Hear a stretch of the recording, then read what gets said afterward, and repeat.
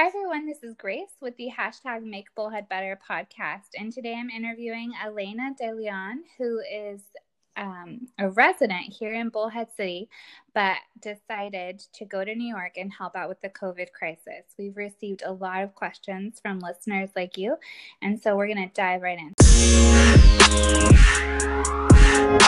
So first of all, thank you so much for joining me on this podcast. Yeah, my pleasure. All right, let's talk about how long you've lived in Bullhead and how long you've been a nurse.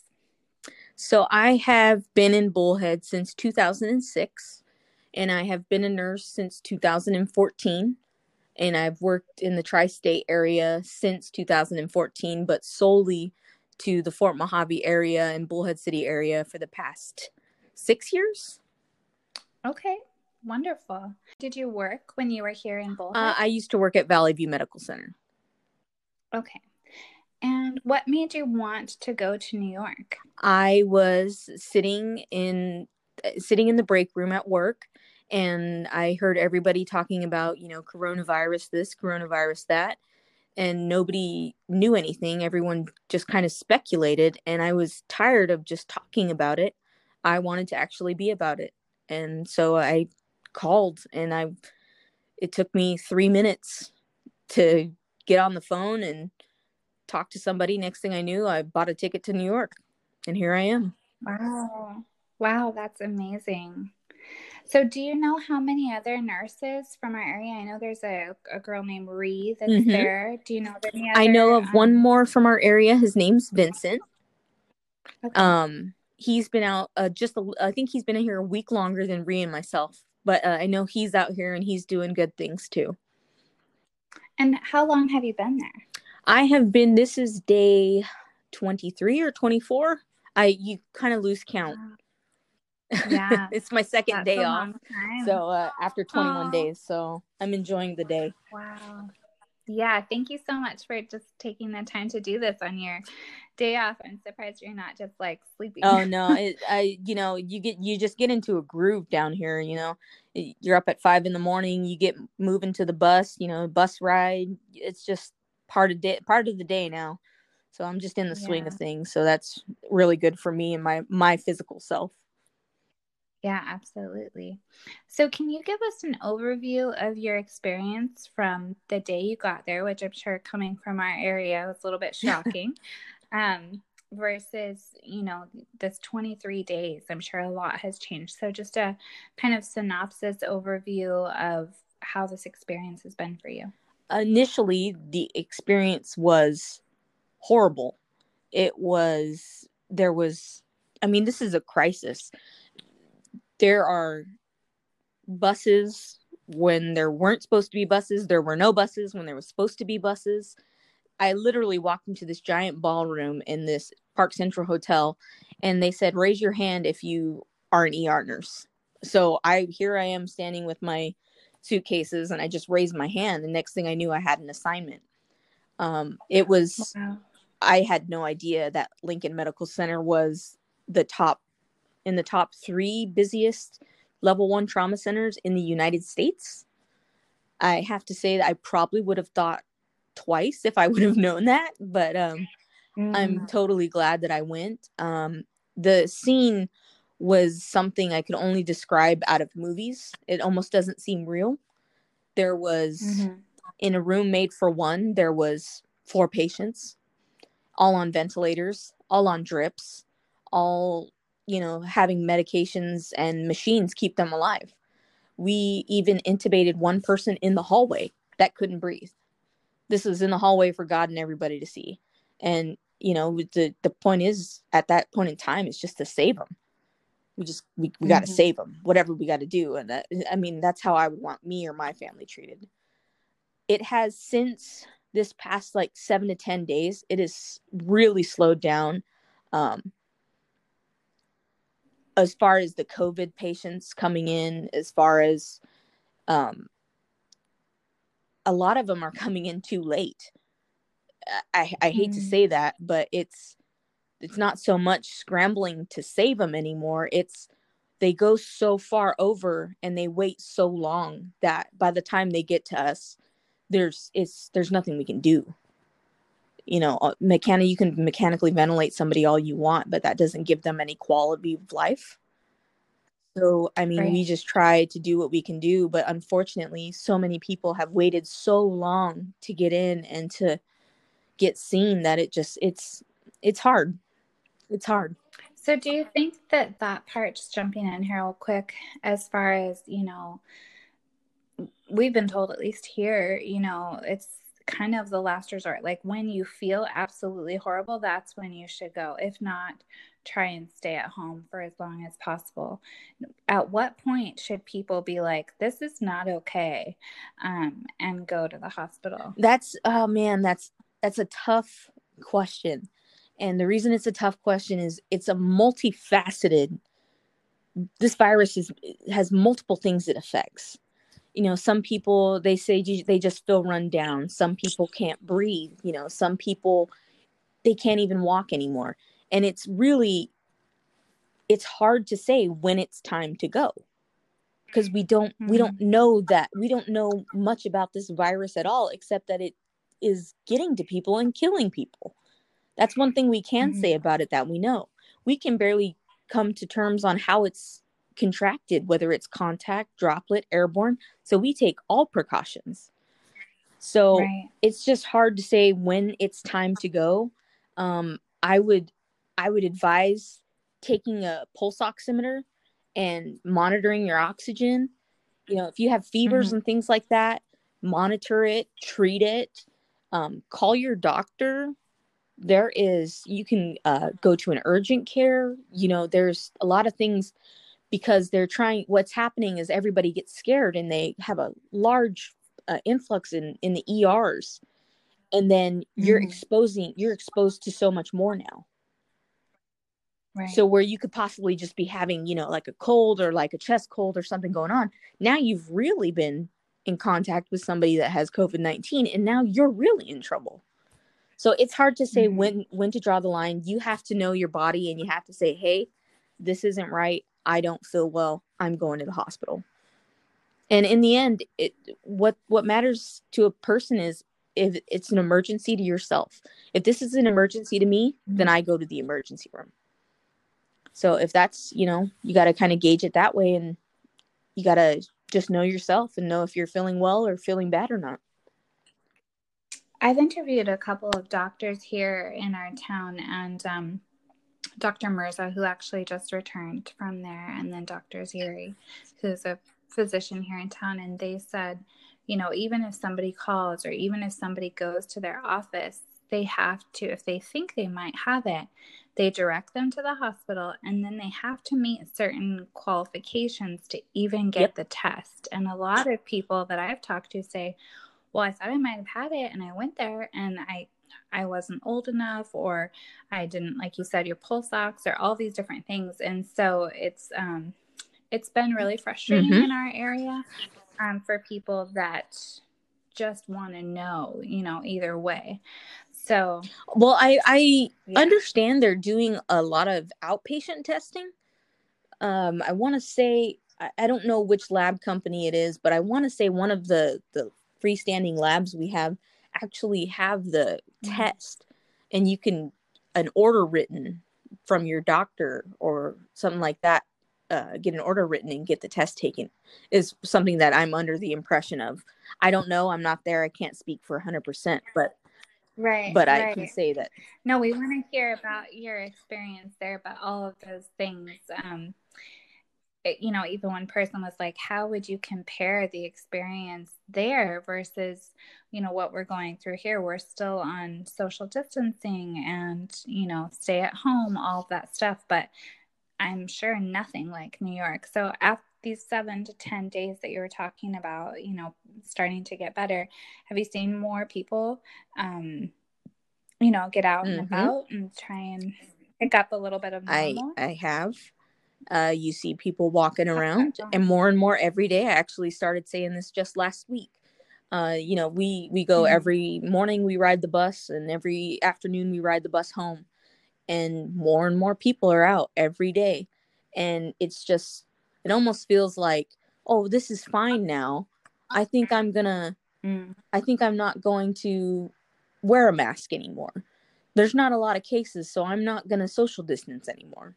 These are, it's just the human getting tired of sitting at home in a box and saying, that things are going down, things are getting better. So now I'm going to go out. But the problem is now we have all these people, these quote unquote healthy people. And a friend and I were talking about this morning, all these healthy people that have all these natural, germs that they come in contact with, the natural flora of our body, all these things, they're not used to having it anymore. So this relatively healthy person who's been Lysoling and Purelling everything for the past 30 days, now they're going to be more susceptible to even catching it now. So it doesn't just draw the line at the sick and the sick and the, I can't find the word that I'm looking for, but it doesn't just draw the line at the sick and immunocompromised. It could be anybody. And we're seeing, I'm putting 30-year-olds in body bags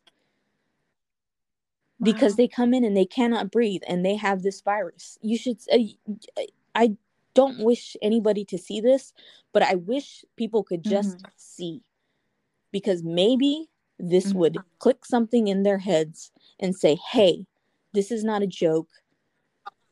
This isn't a fear mongering. This isn't fake news. This isn't anything like this. Is real stuff. Real people are dying. And it's just, it's hard. It's hard. So let's jump back to that then, as far as your experience. And so when you first got there, I would say, or I would ask, the majority of the people were immunocompromised or were elderly. Is that correct? And now you're seeing more younger people that are coming in. Yes. Is that correct? That is correct. Okay. So speaking of this type of Purell and over sanitizing and things like that, what's your opinion as far as from a nursing perspective on people having that, natural buildup of immunity because of interacting with people? I know there's some countries that, I think Sweden is one of them, that's like, no, we're not doing all this social distancing because they want that herd immunity. I know New York is totally different than here, but what would you say as far as, are people going overboard? Gosh, as a healthcare professional, this is a hard question to answer. Yes, I do feel like the Lysoling, the Purelling of everything, the complete decontamination of their houses. Our houses are safe zone. The people that live with us, everything that we have, these are all the things that we're used to. So it's good to have that natural kind of to help your body fight off things. When we over clean and we over Lysol and we overdo all these things, we're killing not only bad bacteria, but we're also killing good bacteria. It's a fine line, and it's hard to draw when is enough.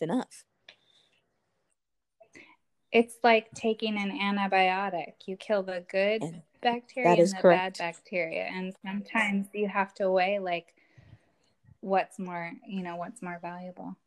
Okay, that was really good. So what was the most shocking experience that you had, besides the fact of coming in with your suitcases and being assigned immediately?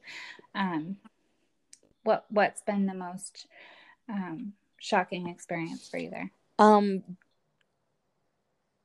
I had a really hard day a couple weeks ago, and it was my most shocking experience was the amount of dead people that you work and you work and you work and you do everything in your power that you can think of and everything you can do that a doctor asks you to do, and it just didn't matter. They were just dying. They couldn't breathe. And as soon as you breathed for them, their heart would stop. As soon as you got their heart beating for them, their pressure would drop. As soon as their pressure dropped, you get medication for that. And then now they're living off of pumps and ventilators.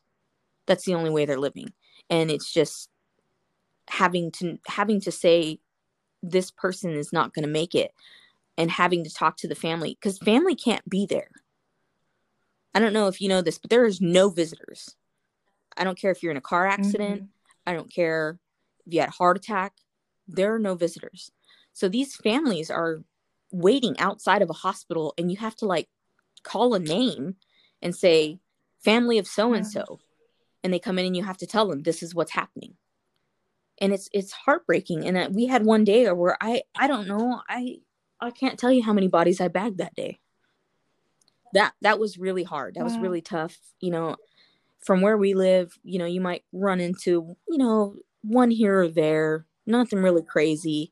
You know, you might have an accident, you know, things like that. But the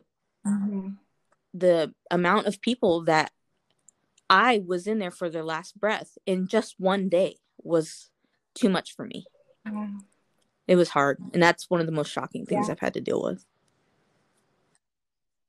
I would imagine that you know, I was talking to Dr. Mercer when I interviewed him, and I said, you know, when people are preparing, when soldiers are preparing for a war, they understand that they might experience this trauma.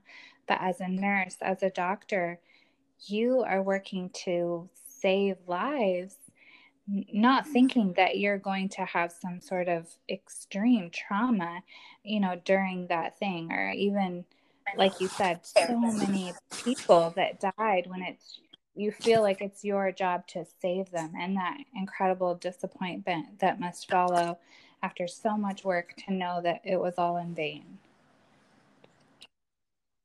That just must be really devastating. And I think the long-term PTSD and all this for all these medical workers is going to be, it's immense. You know, it is not, it has a good and a bad, because as a nurse, we learn to embrace the good with the bad. And you're not going to save everybody, but with that one you do save, it really makes a difference. If that makes sense, if that makes any sense at all, is you might not be able to say everyone, but one you will, and that'll be worth it. And just helping that one person makes it worth it. Because if you weren't there, they would die anyway. I think that's a really good perspective for people to have, you know, same as firemen, same as nurses, as doctors. If you did nothing, they would die. So at least you doing something, you gave them the best chance possible, even if give them the best shot. Yeah, exactly. Okay, what was the biggest outpouring of love that you saw from the community there in New York? And then what area specifically are you in New York? I'm staying in Manhattan at one of the hotels here at Park Central, but I work in the South Bronx at Lincoln Medical Center. Okay. And you just the love for the nurses, when the people see us get off the buses, they're, you know, God bless you, thank you, clap their hands.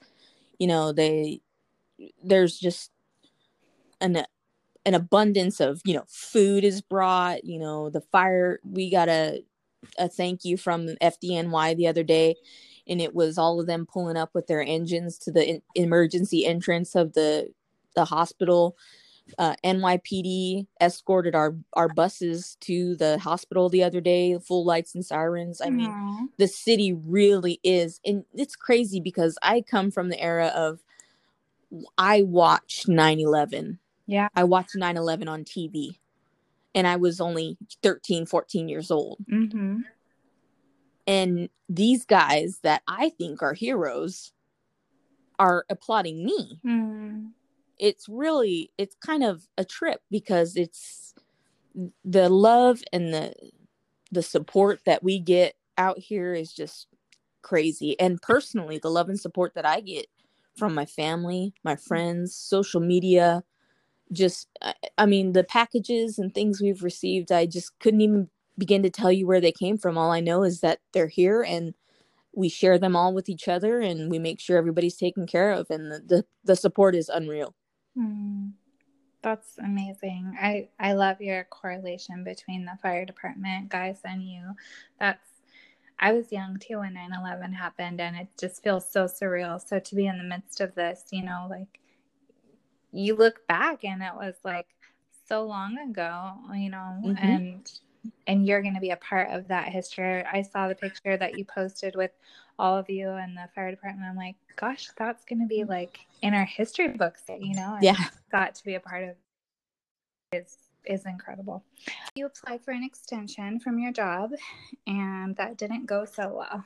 Could you explain a little bit what happened and how that affected you? Sure. I am more of a ask for forgiveness rather than permission kind of person. And once I knew I was doing this, whether they supported it or not, I was going. I would have hoped they had been supportive, but times like this, I understand. And yeah, I no longer work for them anymore. How did that affect your morale and thinking, like, when I go back, what does that look like? All of those things. I can't say it's affected me one bit. What? And initially I was upset. I was upset because a company I devoted my life, sick, sorry, doesn't matter. I was there no matter what. Mm-hmm. I figured they could have supported me in something like this. Not to mention just what good it would do to our community for somebody to see someone going and doing something that's never been done before. Yeah, exactly. It's something that's no one's ever, we haven't really had something like this happen. And, for young kids, for teenagers, for young adults to see someone from Bullhead go out into the world, into the big apple, Mm-hmm. in a level 1 trauma center from a little tiny hospital in Fort Mojave, and be out there and make it, I would hope that they would have supported me with that. But, things happen, and that's just not where my path was supposed to go. Mm. So, yeah, I don't have a job when I get home. So anybody, hit me up. I'm available. Well, I think that you are an absolute hero, and I have been following all of you guys except Justin, who I'll start to follow. But I think it's incredibly amazing, and I'm so thankful that you're there and you're going to come back. Somebody wrote on Facebook, like, "Oh, is she going to bring Corona back with you?" And I'm just like, "Oh, people are so frustrating because obviously you go through extreme testing to come back and Absolutely leave and everything like that. But on top of that, you're coming back with a breadth of knowledge that is unimaginable for any nurse practicing here. If we did get an outbreak, you would be like the person to talk to. person. Yeah, exactly. So, all right. So how long are you staying? I saw that you have extended your stay because of that situation. I extended my stay because I'm just not done here yet. Okay. I'm just not done here. The people I'm working with, the doctors, the nurses, every person in the hospital setting, we are doing something right now, and it is working, and things seem to be getting better. But I'm going to stay until they at least open up the city again, because I'm afraid there's going to be a second coming, and they're going to need all the help and support if it comes. Yeah. Yeah. I think that's what a lot of people are so afraid of, that second wave, and all of this. And it's so extremely difficult, I think, especially being on Arizona and you're being in New York, to this is the big question, right? What is worse in the end, the economic depression that we are going to be in, or this insane, death of all of these people in the coronavirus. So it's just like a lose-lose situation. Yep.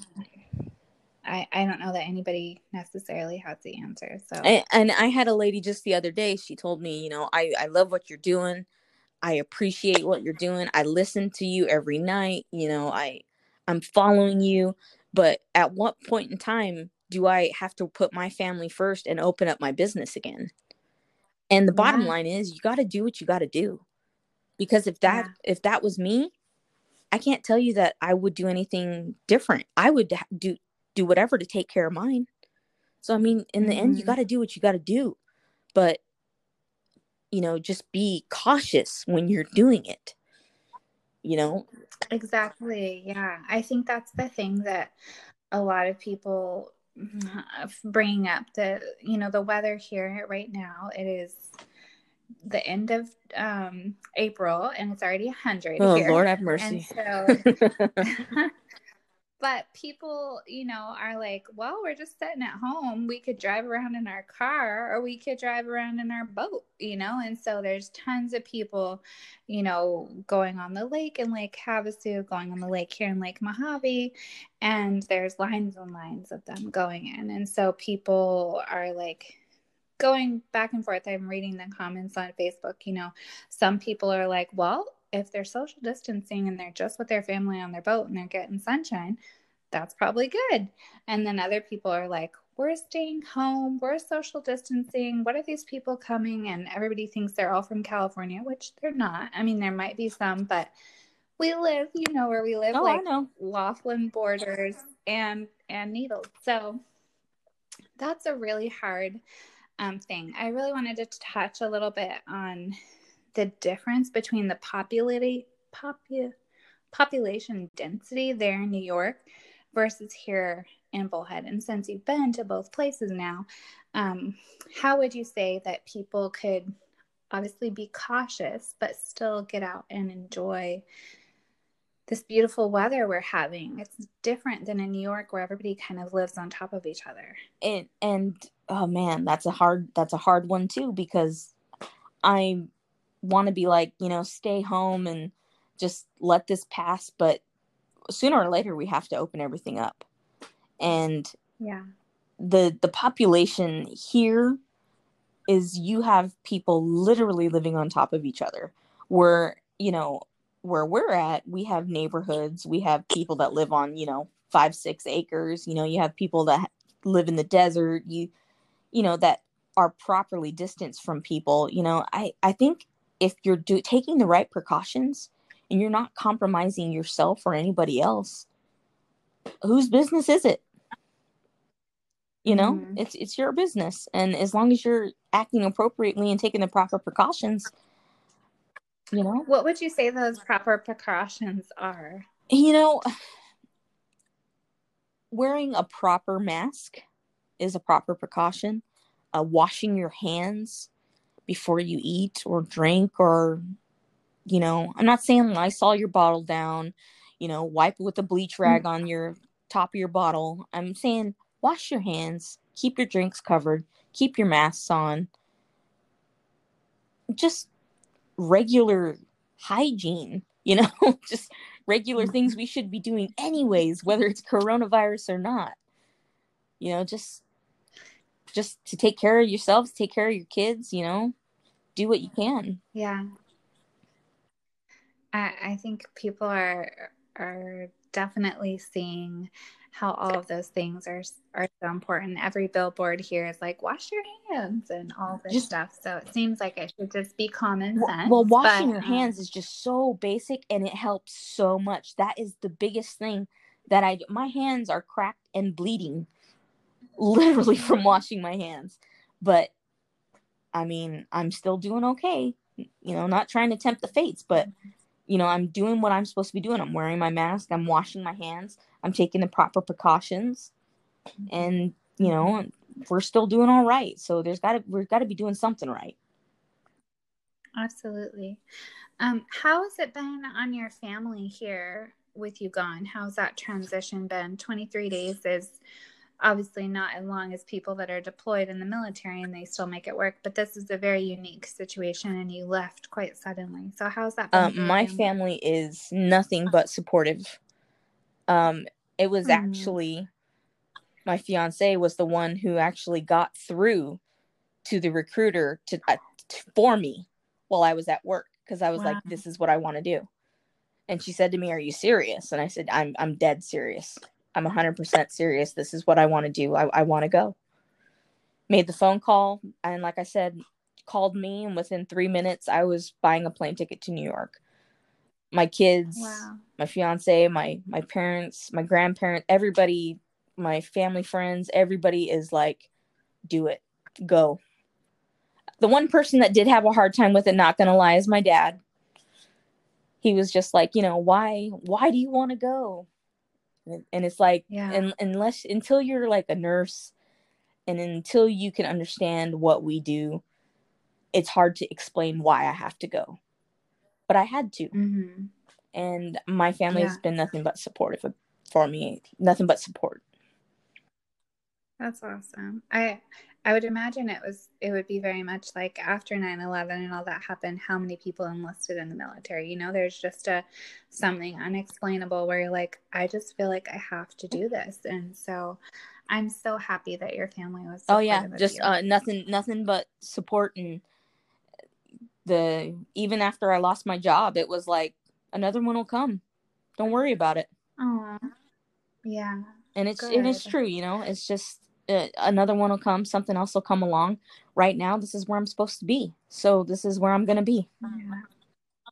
Just be present in Yes, that ma'am. moment. You can't worry about the past, and you can't do No, anything ma'am, about the sure future. can't. Are they still accepting nurses to come there to New York? There has been they have more than 4,000 to 5,000 nurses here. There are people that can't get through. There are people that, come on, Elena, you got to know somebody that can get me in there. Trust me, I don't know nobody. Yeah. And I mean, all I can say is, for the people that have wanted to come out here and can't get through, or it's not working for them, it just isn't your time out here yet. It just isn't your time. We have to stop forcing things, and we have to start living in the moment and living in now. We can't force things that we think should happen. We just have to accept things that are going to happen. And we can try to do our best way to kind of guide those happenings, whether they be good or bad. We can do whatever we can to try to guide that, but we just have to, sometimes you're just dealt with what you're dealt with, and you got to figure it out and work through it. So to all my fellow nurses that are getting laid off, and that's unfortunate, and don't worry, they'll be calling you back. Yeah. Do you see the hospitals there addressing the current needs that are caused by this pandemic? Do you feel like all of them are really addressing the needs that you have? As in what aspect? Like what might be being overlooked?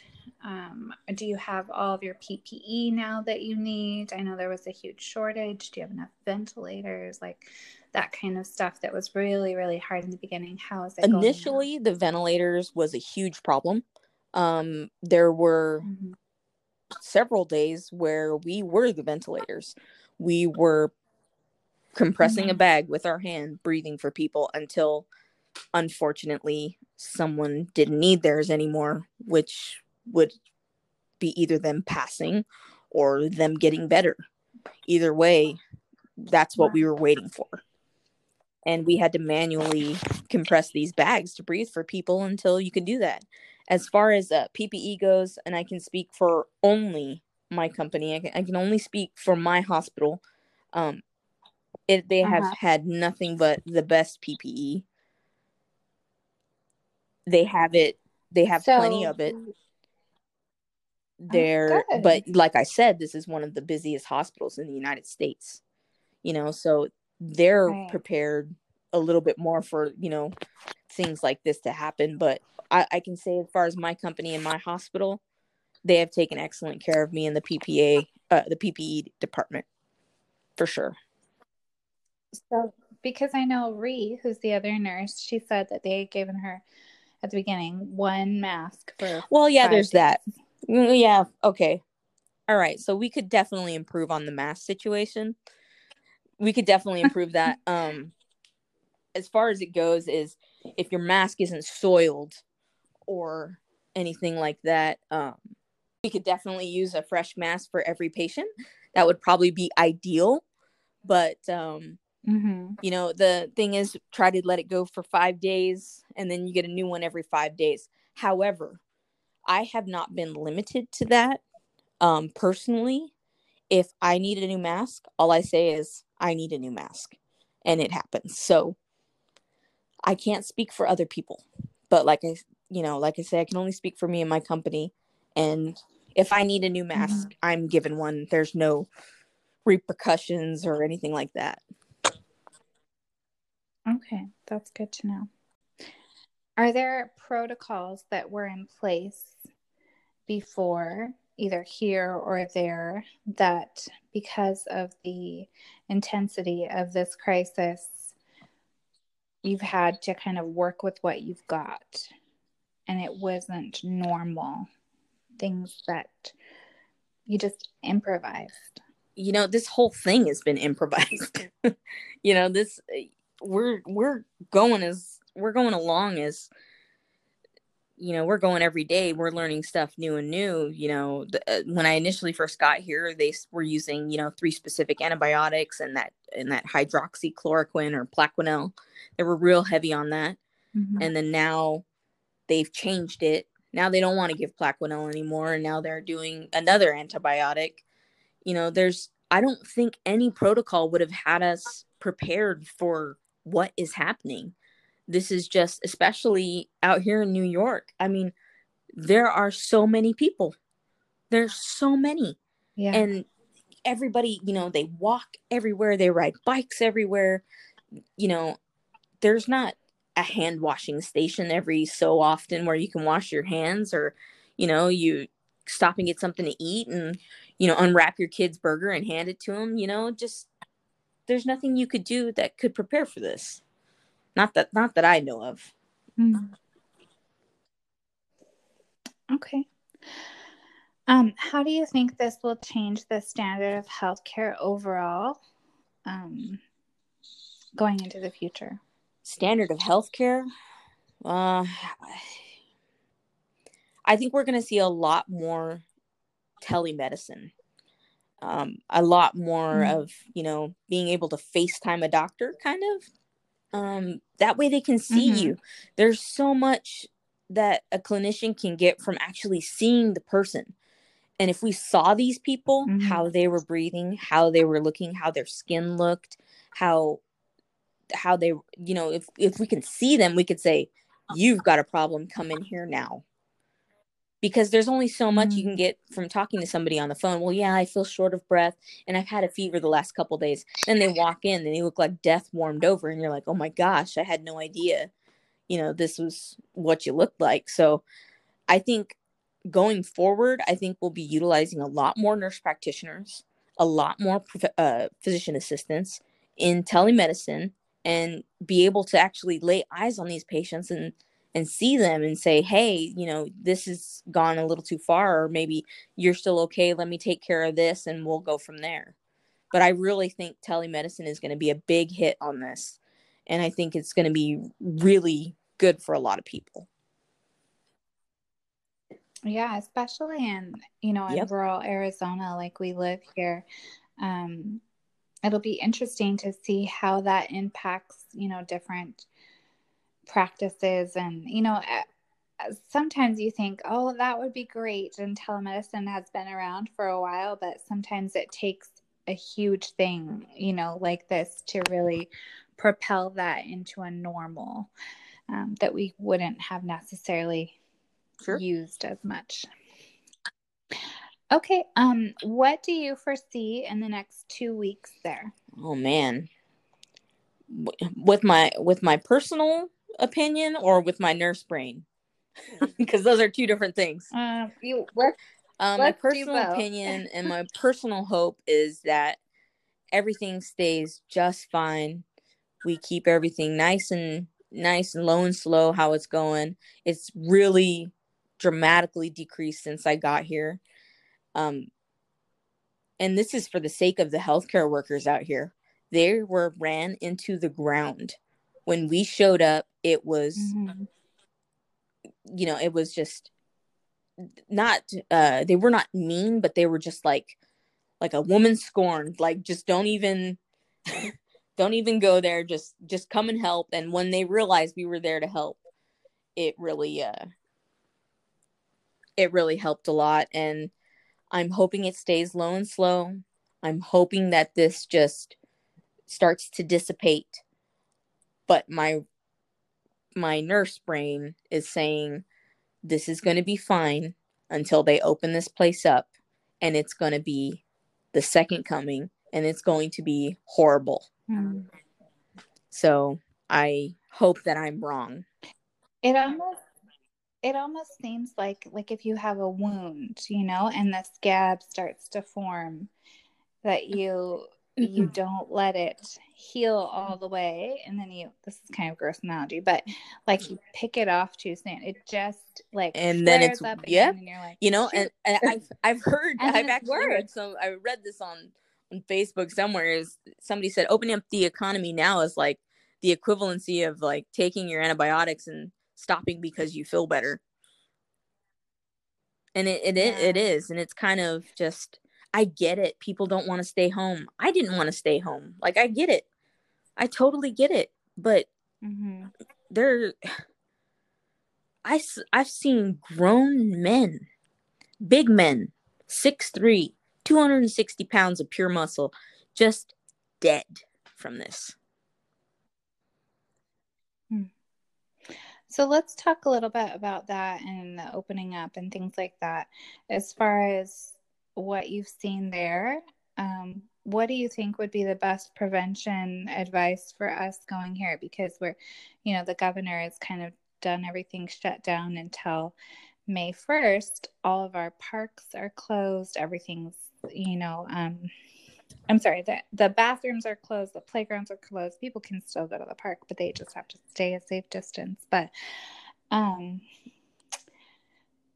don't know. What do you think would be the best for our area? Knowing our area, obviously New York is a different situation, but how much longer do you think we can go on like this, and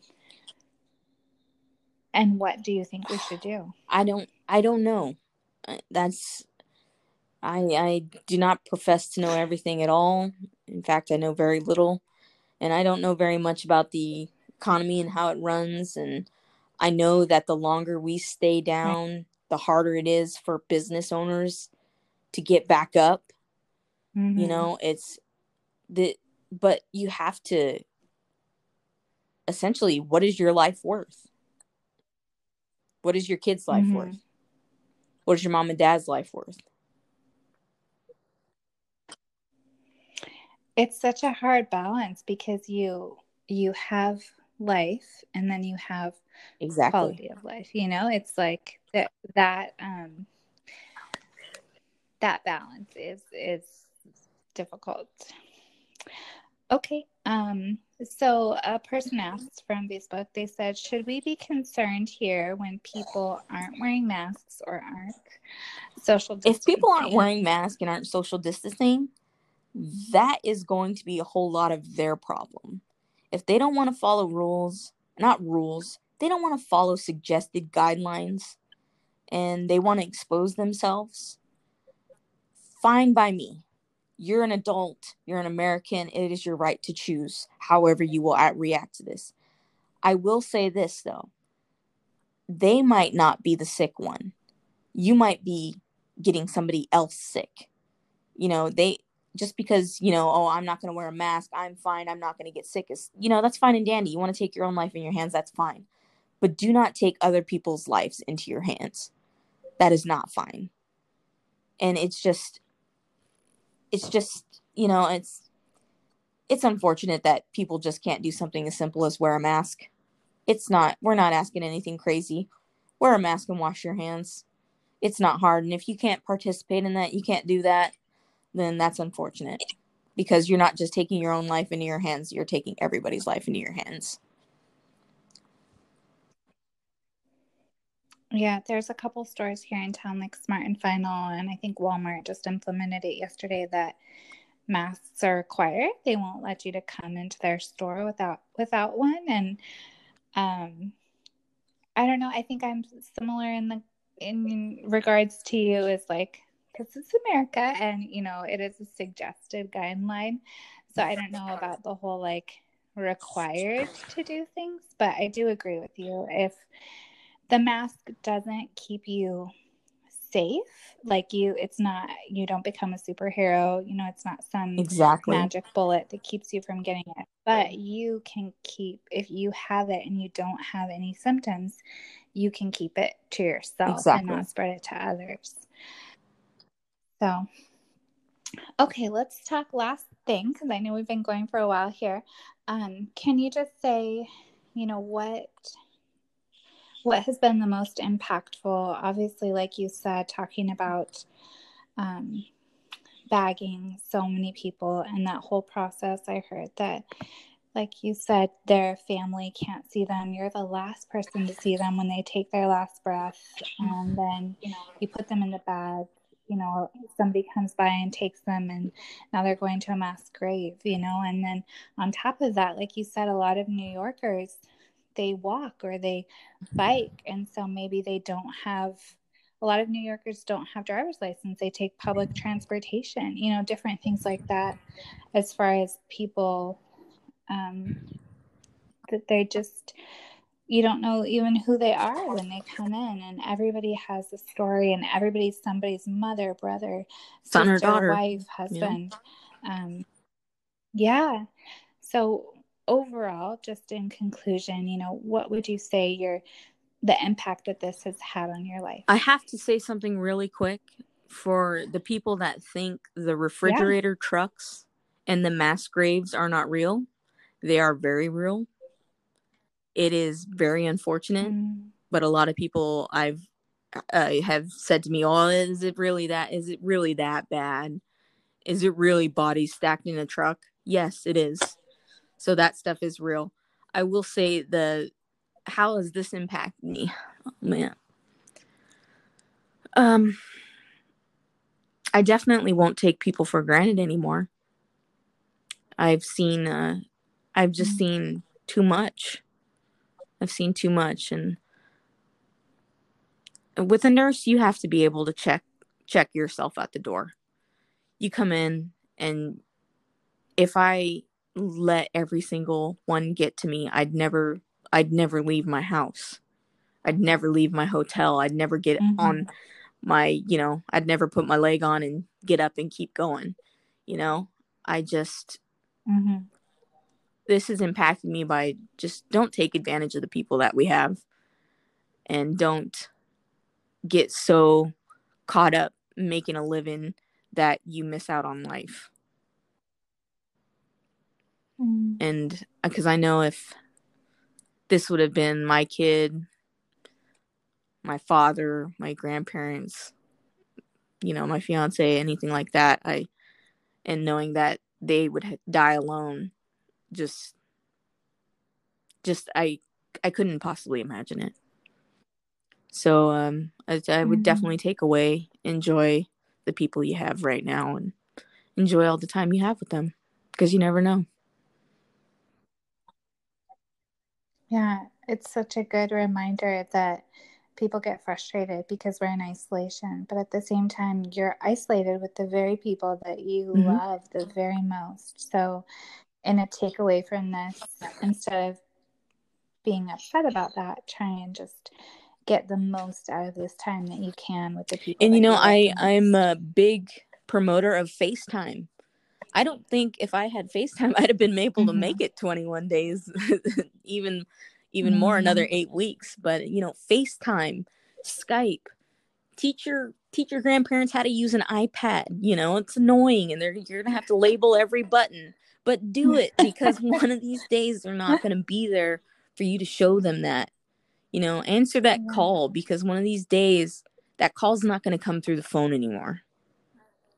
And just live in the now, man, and just do your best to be a good human.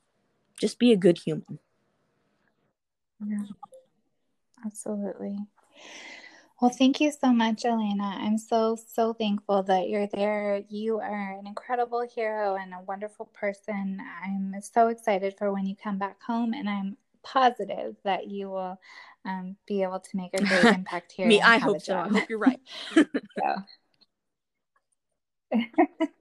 Is there anything you'd like to say in closing? I just, thanks everybody that has been supportive and has sent supplies here, and just my family. I love you guys. I have to do this, and I'll be home as soon as I can. Awesome. Is there a good way for people to contact you or reach out to you if they want to? More than welcome to message me on Facebook. Messages take me a little longer to get to because, we're running for 12 hours, 13 hours. I take an hour bus ride home and I get a shower and I might get 1 minute talking to my family, and that's about it. So their best bet would probably be on Messenger. Mm-hmm. You can send me love mail, hate mail, whatever. When I have a conversation, we could talk about it. It might take a little longer, might last a little longer, but we can talk about it, and I'm more than welcome anybody to send me a message. Awesome. Well, thank you again. Have a wonderful day off, and thank you very much. I appreciate it. For you. Bye-bye.